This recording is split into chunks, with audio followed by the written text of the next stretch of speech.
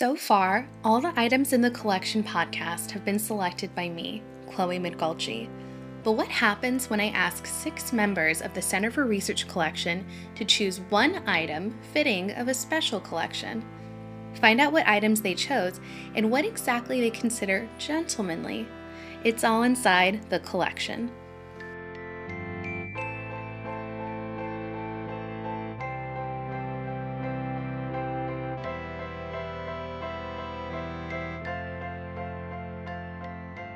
Hello, and welcome to the final episode of the Collection Podcast. My name is Chloe Medghalchi. As this is the last episode, I wanted to do something unique. Up until this point, I have handpicked the items to discuss in each episode, but this week's episode has been curated by the members of the Center for Research Collections. The theme for this episode? A gentleman's collection. I came across this term while doing research for this podcast in a description for the Lang collection, and I was kind of tickled by it, and it's stuck with me ever since. In this context, a gentleman's collection is one that centers around a particular theme, which the Lang collection doesn't adhere to. However, I decided not to use this definition, or any in fact, when I enlisted the help of these curators. I simply asked for one representative from each archive in the university's collection to select one item that they best believe suits a gentleman's collection, whatever that means to them. And I must say, what you're about to hear is really stellar.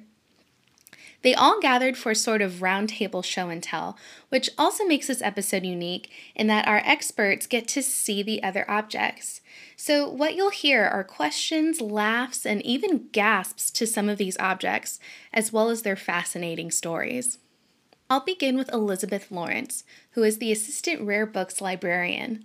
She couldn't make it to the recording, but begins the gentleman's collection with a book entitled The Antiquities of Athens Measured and Delineated. This is James Athenian Stewart, who was born in London. He's a poor painter, but he manages to travel abroad. And with Nicholas Rivette, who is actually a country gentleman, may very well have been funding the entire enterprise, but I don't know, they were the first people to go and do proper surveys and measured drawings, and with a quite archaeological approach, to Greek antiquities, the way other people had previously done it in Rome. And it is from this publication that the entire Greek revival of the early 19th century comes. And it's a gentlemanly led movement, because the first volume of this thing is published in 4 volumes from 1762 to 1830. So the last 2 volumes are actually long after, actually I think both of them are dead. But this first volume apparently had 500 subscribers, but it didn't get to the artists. This is 500 gentlemen. So it's a gentlemanly led design movement. Stewart is an architect himself, so he works on so many places that we now know: Kedleston, Hagley Hall, Newby Hall, Yorkshire, Garden Buildings, Shugborough, Mount Stewart. Works at the Admiralty, Royal Hospital, Greenwich. All these places. So it's the design movement of the era.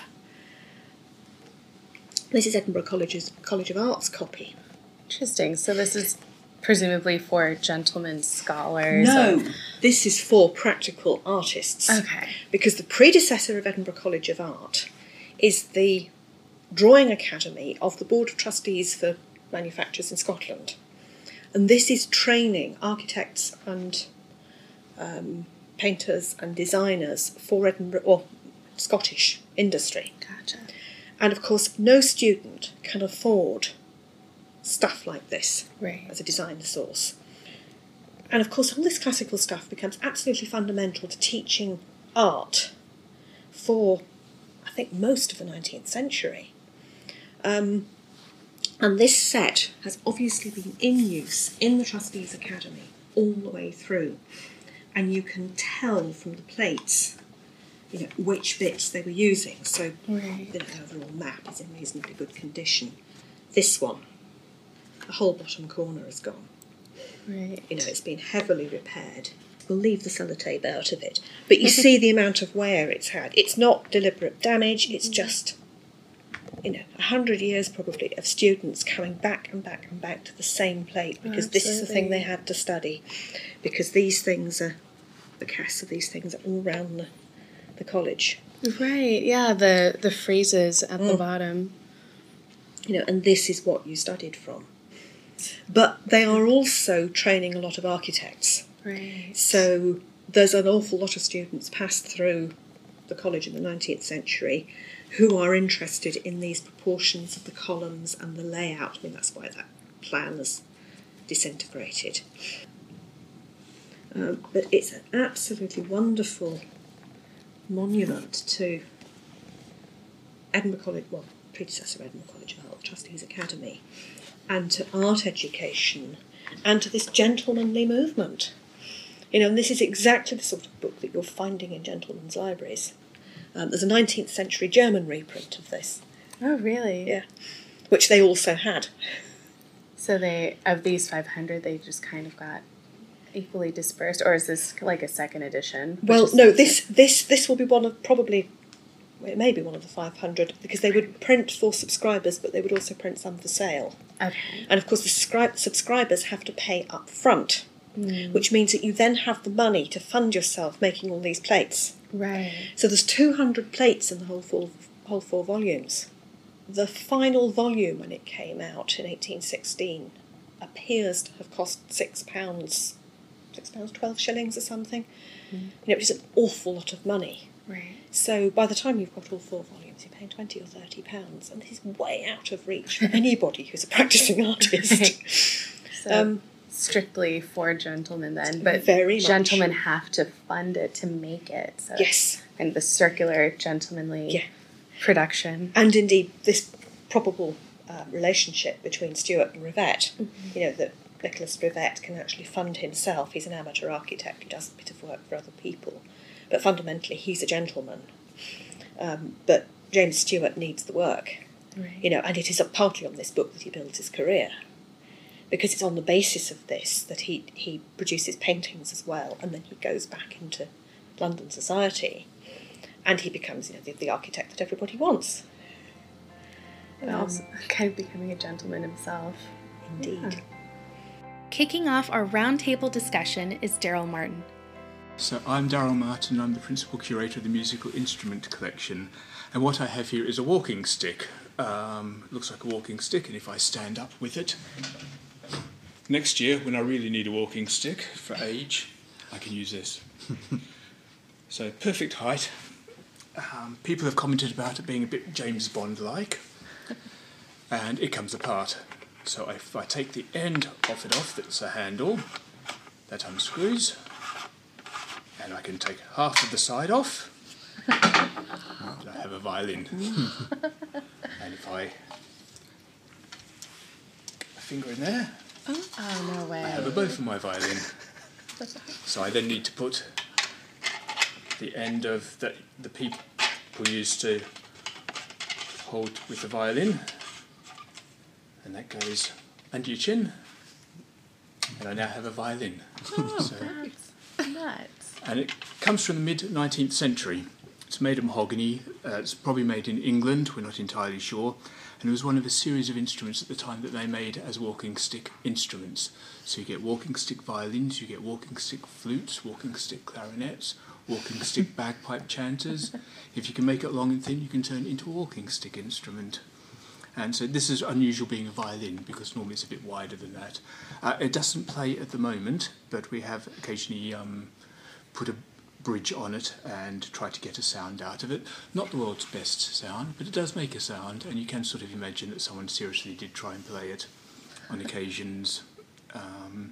More as an amusement thing as anything else rather than musical instrument. I'm sure whoever had this also had a proper violin for playing if you wanted to make real music on it. But it does work, it does play. The fingerboard is obviously normal size, but the neck of it, because it's half of a walking stick, is a bit too wide, so it's not really comfortable to play at all. The real violin neck would be much smaller than this, and it's got a decorative ridge there which sort of stops how far up you can get playing the instrument before it starts becoming a bit uncomfortable. And of course, having a long, foot-long part at the end of it makes it a bit sort of heavy and weight. So it has its compromises, but it's a fun instrument. I can certainly see gentlemen sort of having this and showing it off in the smoking room after a day sort of evening meal with the cigar and so on. Bring up the walking stick and see if people can guess what it is. And since we're a room of curators and so on, and no one really guessed until they saw it, I guess those who don't know about objects would have been equally confused. So that's this object. Would it have been very expensive? Would it? We've never found out the prices of them. I imagine it must have been, yes, because a lot of work's gone into it. Obviously not as much as a proper violin, but it's still, yes, it must have been a cherished item. And they still occasionally turn up in auctions. Things like the flute ones and the clarinet ones actually have the holes in the outside of it, so you can see what it is as you've got it. This is unusual, sort of having the cover on it to sort of disguise what it actually is. It's like a twist on the globe with the drinks cabinet inside it. I know. It's great, isn't it? The gentleman's. Absolutely. So why do you think there was a need for mobility with an instrument like a walking stick of all things? I mean, I'm presuming that they didn't actually use it as a functioning walking stick. I imagine you're like out on a jaunt, but you also want something to play music with. I have tried seeing how much of it really, whether it would be safe to use it as a walking stick without sort of risking it going bang or anything like that. And I think it actually could have been used as a walking stick. It wouldn't fall apart or anything like that. Yeah, whether someone actually did or not is a totally different thing. I think it was more a sort of a show-off thing after. But it could be used if you wish. And I guess if you're actually going to church or something like that, or going for a walk in the countryside, and you want to play music in the middle of it, what better way of doing it? Well, I'll go next. Perfect. Next. We'll go clockwise. I am Louise Williams, and I'm the archivist at Lothian Health Services Archive. I've brought in a few things today, but I suppose the main thing would be this 1938 photograph of a crest that was on display in the home of the Royal Infirmary of Edinburgh residents. To be a resident was basically the next stage after qualification in being a doctor. And those individual just graduated students would be attached to either a clinician or a surgeon to learn their craft. Residents, though, unlike modern house officers, although it's kind of fairly equivalent, would eat, sleep, work and play in the hospital grounds.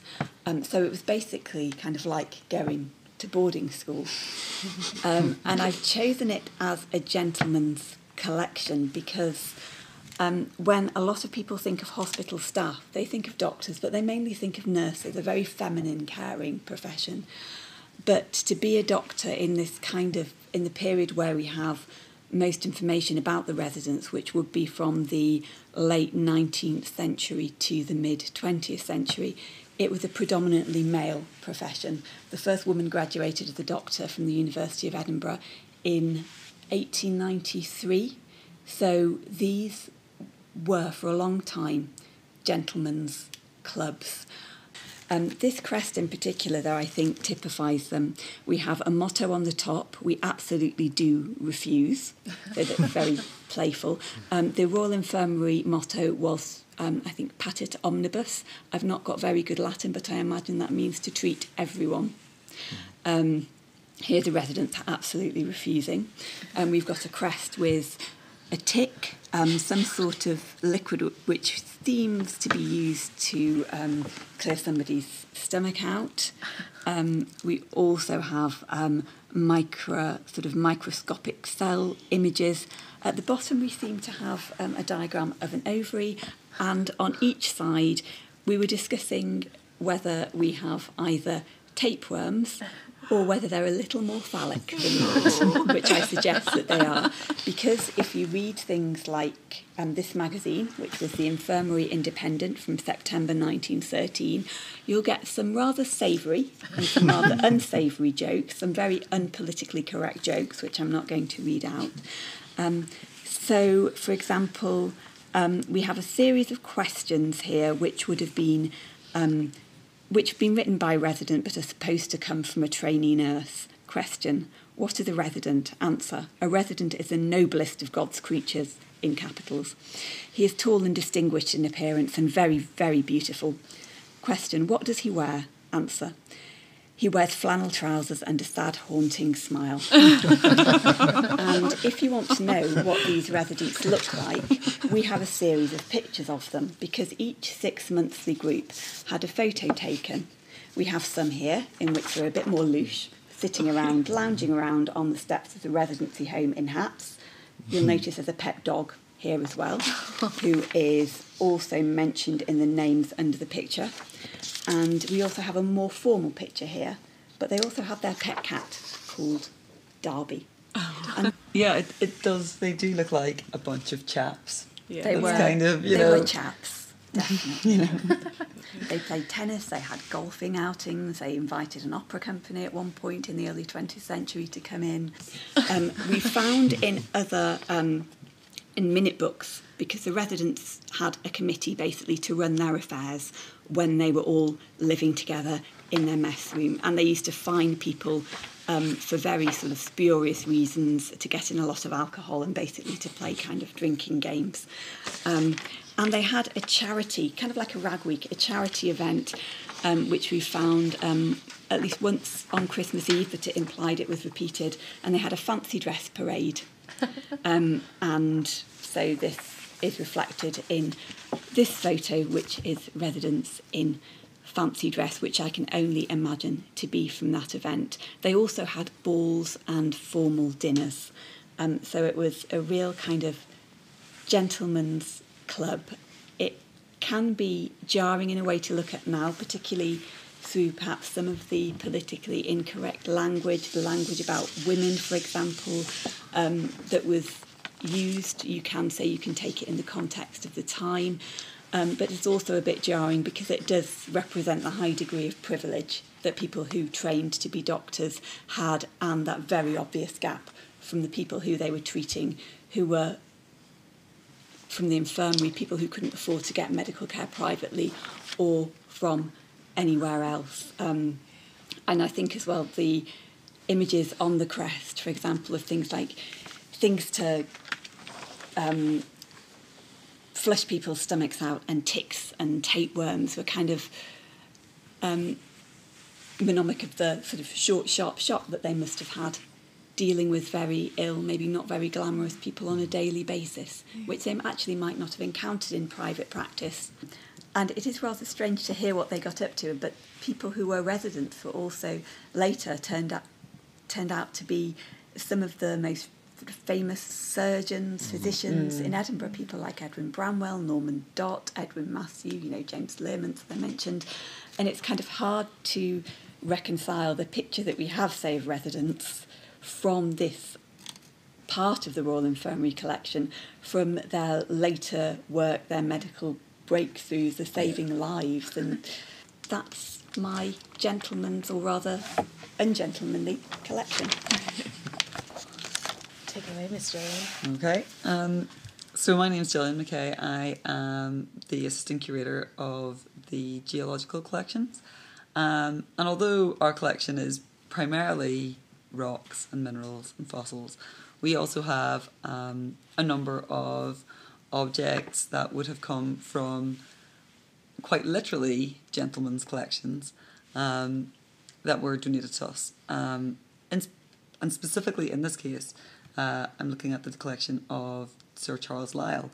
And Charles Lyell was born in 1787 and died in 1875. And he was a very sort of prominent feature in the sort of mid-Victorian period, as he popularised science and wrote sort of popular science books. And he specifically is renowned for a book that he published, which was called The Antiquity of Man, which was a book that studied sort of three themes. There was ice ages, and there was sort of this idea of geology and ancient history, and also how man fitted into this.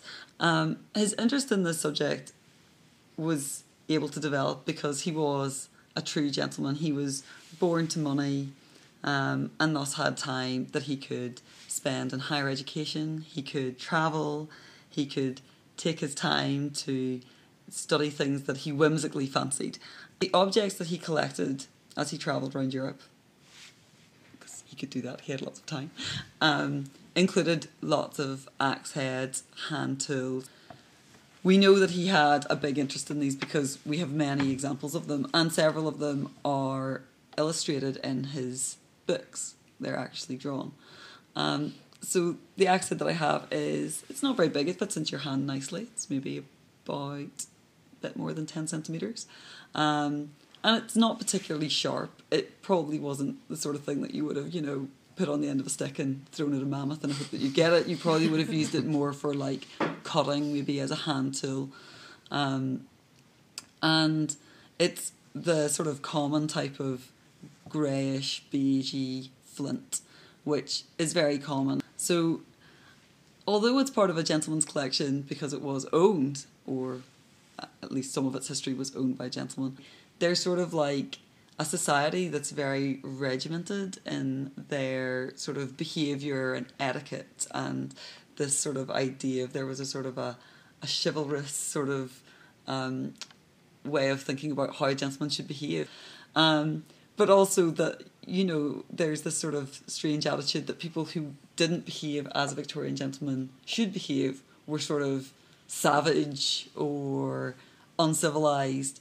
So it's quite a strange, to me, sort of juxtaposition of like the elite gentleman who can afford to live this sort of luxurious lifestyle where he's able to, travel and become educated. But what he's actually studying is, the sort of deeper human elements of, the species on almost like a primeval kind of level.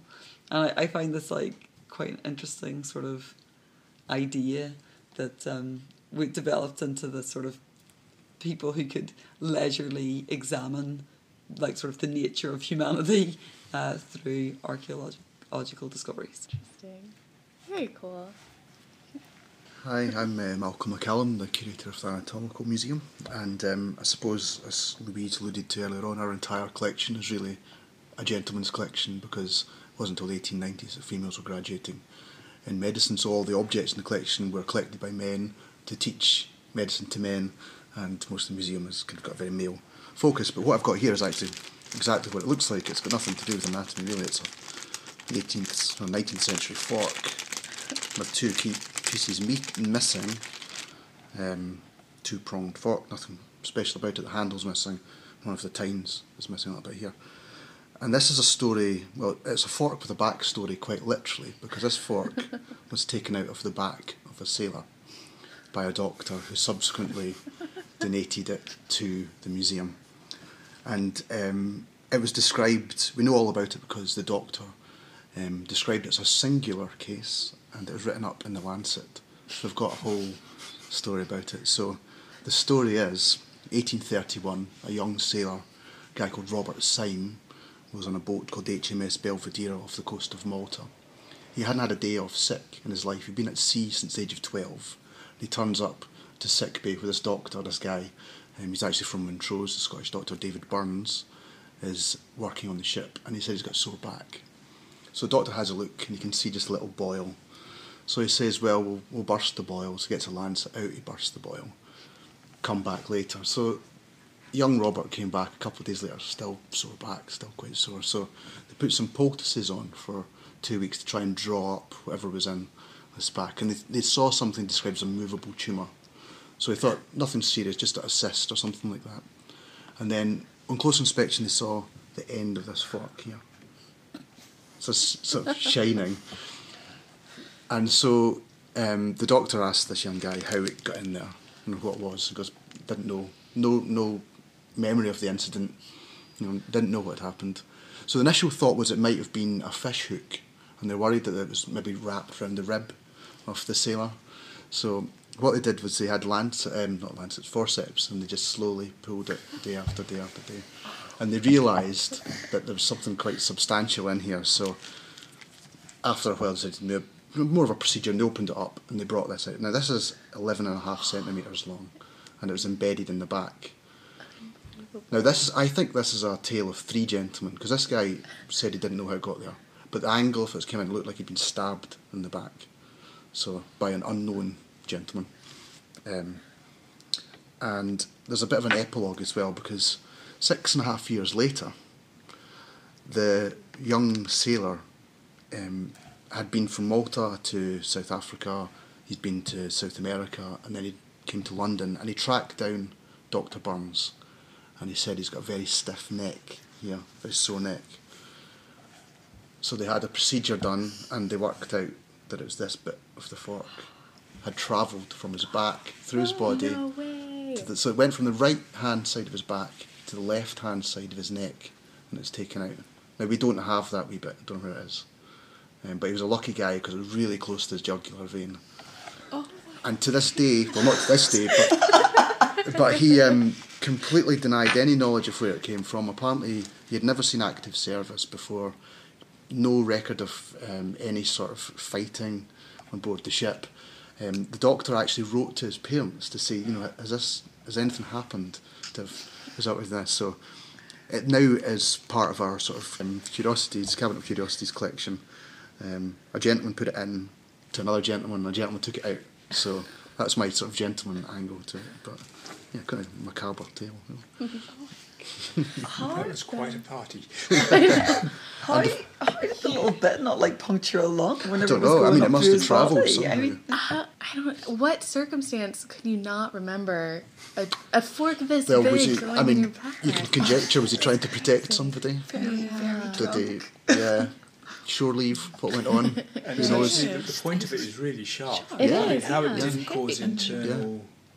yeah, how was he alive? Or I how mean, it blood not punctured poisoning, anything. puncturing a serious organ, that And the you- report suggests the angle was almost somebody stabbing down into his back, and the handle might have broke while they were stabbed, and then the guy maybe have had a bit to drink, woke up slightly achy back. So was this the doctor then who saved this fork? Yeah, the doctor saved it, and he kind of he actually made a nice little etching of it, and he sent off an article to the Lancet, and then a subsequent article when the little bit of remaining of the fork turned up in the guy's neck. Do you have copies of So we've the... got two articles which you can search and look at them. Just bizarre, Yeah. Nothing to do with anatomy, but really nice part of our collection. I have no idea how I'm meant to follow that. Yeah, that was... I think it's a big yawn fest about to start. Not even. Not at all. Well, my name is Kirsty Stewart and I'm the New College Collections Curator. And the item I've brought along today belonged to a man called Alexander Thompson, and he was an Aberdeenshire laird and an antiquarian. And I have to say, when you asked just to think about gentlemen, when I think gentleman, I think top hat, and I think antiquarians, which is probably why I lit upon Alexander Thompson's collection. Now, I think the reason we have a whole tranche of his papers is because he was a very ardent supporter of the Free Church of Scotland, and New College, when it was established, it was part of the Free Church of Scotland. But like Charles Lyell, he was well off. He was a landed proprietor, and he travelled a lot, and he had all sorts of interests, including antiquarianism, church. He was quite interested in prison reform. He was interested in, there's an item in his collection about the moral character of Scottish women, and he seemed to be a bit concerned about this. There are papers about his family, there are papers about landowning, but the item I brought, I thought, really reflected that kind of travelling Victorian gentleman. And on the spine it says memorials of our continental tour, years 1826, 27, 28, 29, also 1862 to 63. Alexander Thompson was born in 1792 and he died in 1868. So this is travels from the mid part of his life and then towards the end of his life. But what I really like about it is that it's full of passports for different countries in different languages, and it's got, so we've got Italian ones, we've got all sorts of letters of recommendation to get into either archives or museums, or to meet people who are distinguished. So we've got all sorts of really beautifully either printed or written documents just saying that Alexander Thomson is a gentleman and he can be trusted. So this is one letter from the Foreign Office in 1826. It said, Mr. Alexander Thomson, a very considerable landed proprietor in Scotland, and his lady, intending in the course of a tour upon the continent to visit Vienna, I beg leave to introduce them to your Excellency's acquaintance and to recommend them to your protection and good office. And there are other ones which mention not just his wife but his children or his domestic servants, and to say that the domestic servants are to be trusted as well. But in amongst them all, that are in the binding, it's a real hodgepodge of bound papers. It's not quite a scrapbook, because I think things are bound a little bit better. They're not so much stuck on pages. But there are all sorts of documents. But in one section there's a shorter catechism, so it just turns up, so reflecting his religious interests. We have a German document on the distillation of alcohol, which seems a bit left field altogether. So he's clearly just collecting things that were of interest to him. When I was looking him up online, and unfortunately we don't have any pictures of him, but on a quick Google search I was able to download a picture of him in his library with his wife. This is from the University of Glasgow, and you see on his desk where he's reading and his wife is writing, you see pictures of old sites in Rome that were obviously of interest to him. So he's got these, what would you say, not statues, but sculpture models rather of sites of interest. And his walls are lined with clearly series of books on particular topics. So he looks like you would imagine a Victorian gentleman. I'm not sure quite what else to say. It's such a curious volume of documents, but it could only really belong to gentlemen, because he was able to afford to travel, he was able to be introduced to important people or in important places, and he was curious about an awful lot of things, papers. So I think he was well respected, but he never received a doctorate or was never titled in any way other than the fact that he was an esquire, that he had his own land. So I'm not sure he was maybe the greatest of scholars, but he certainly wasn't a bad one. I kind of feel like he's middle of the road, might seem unkind, but kind of in the middle. He's a gentleman in the middle. He wasn't a lord, but he wasn't a commoner. He was in the middle somewhere.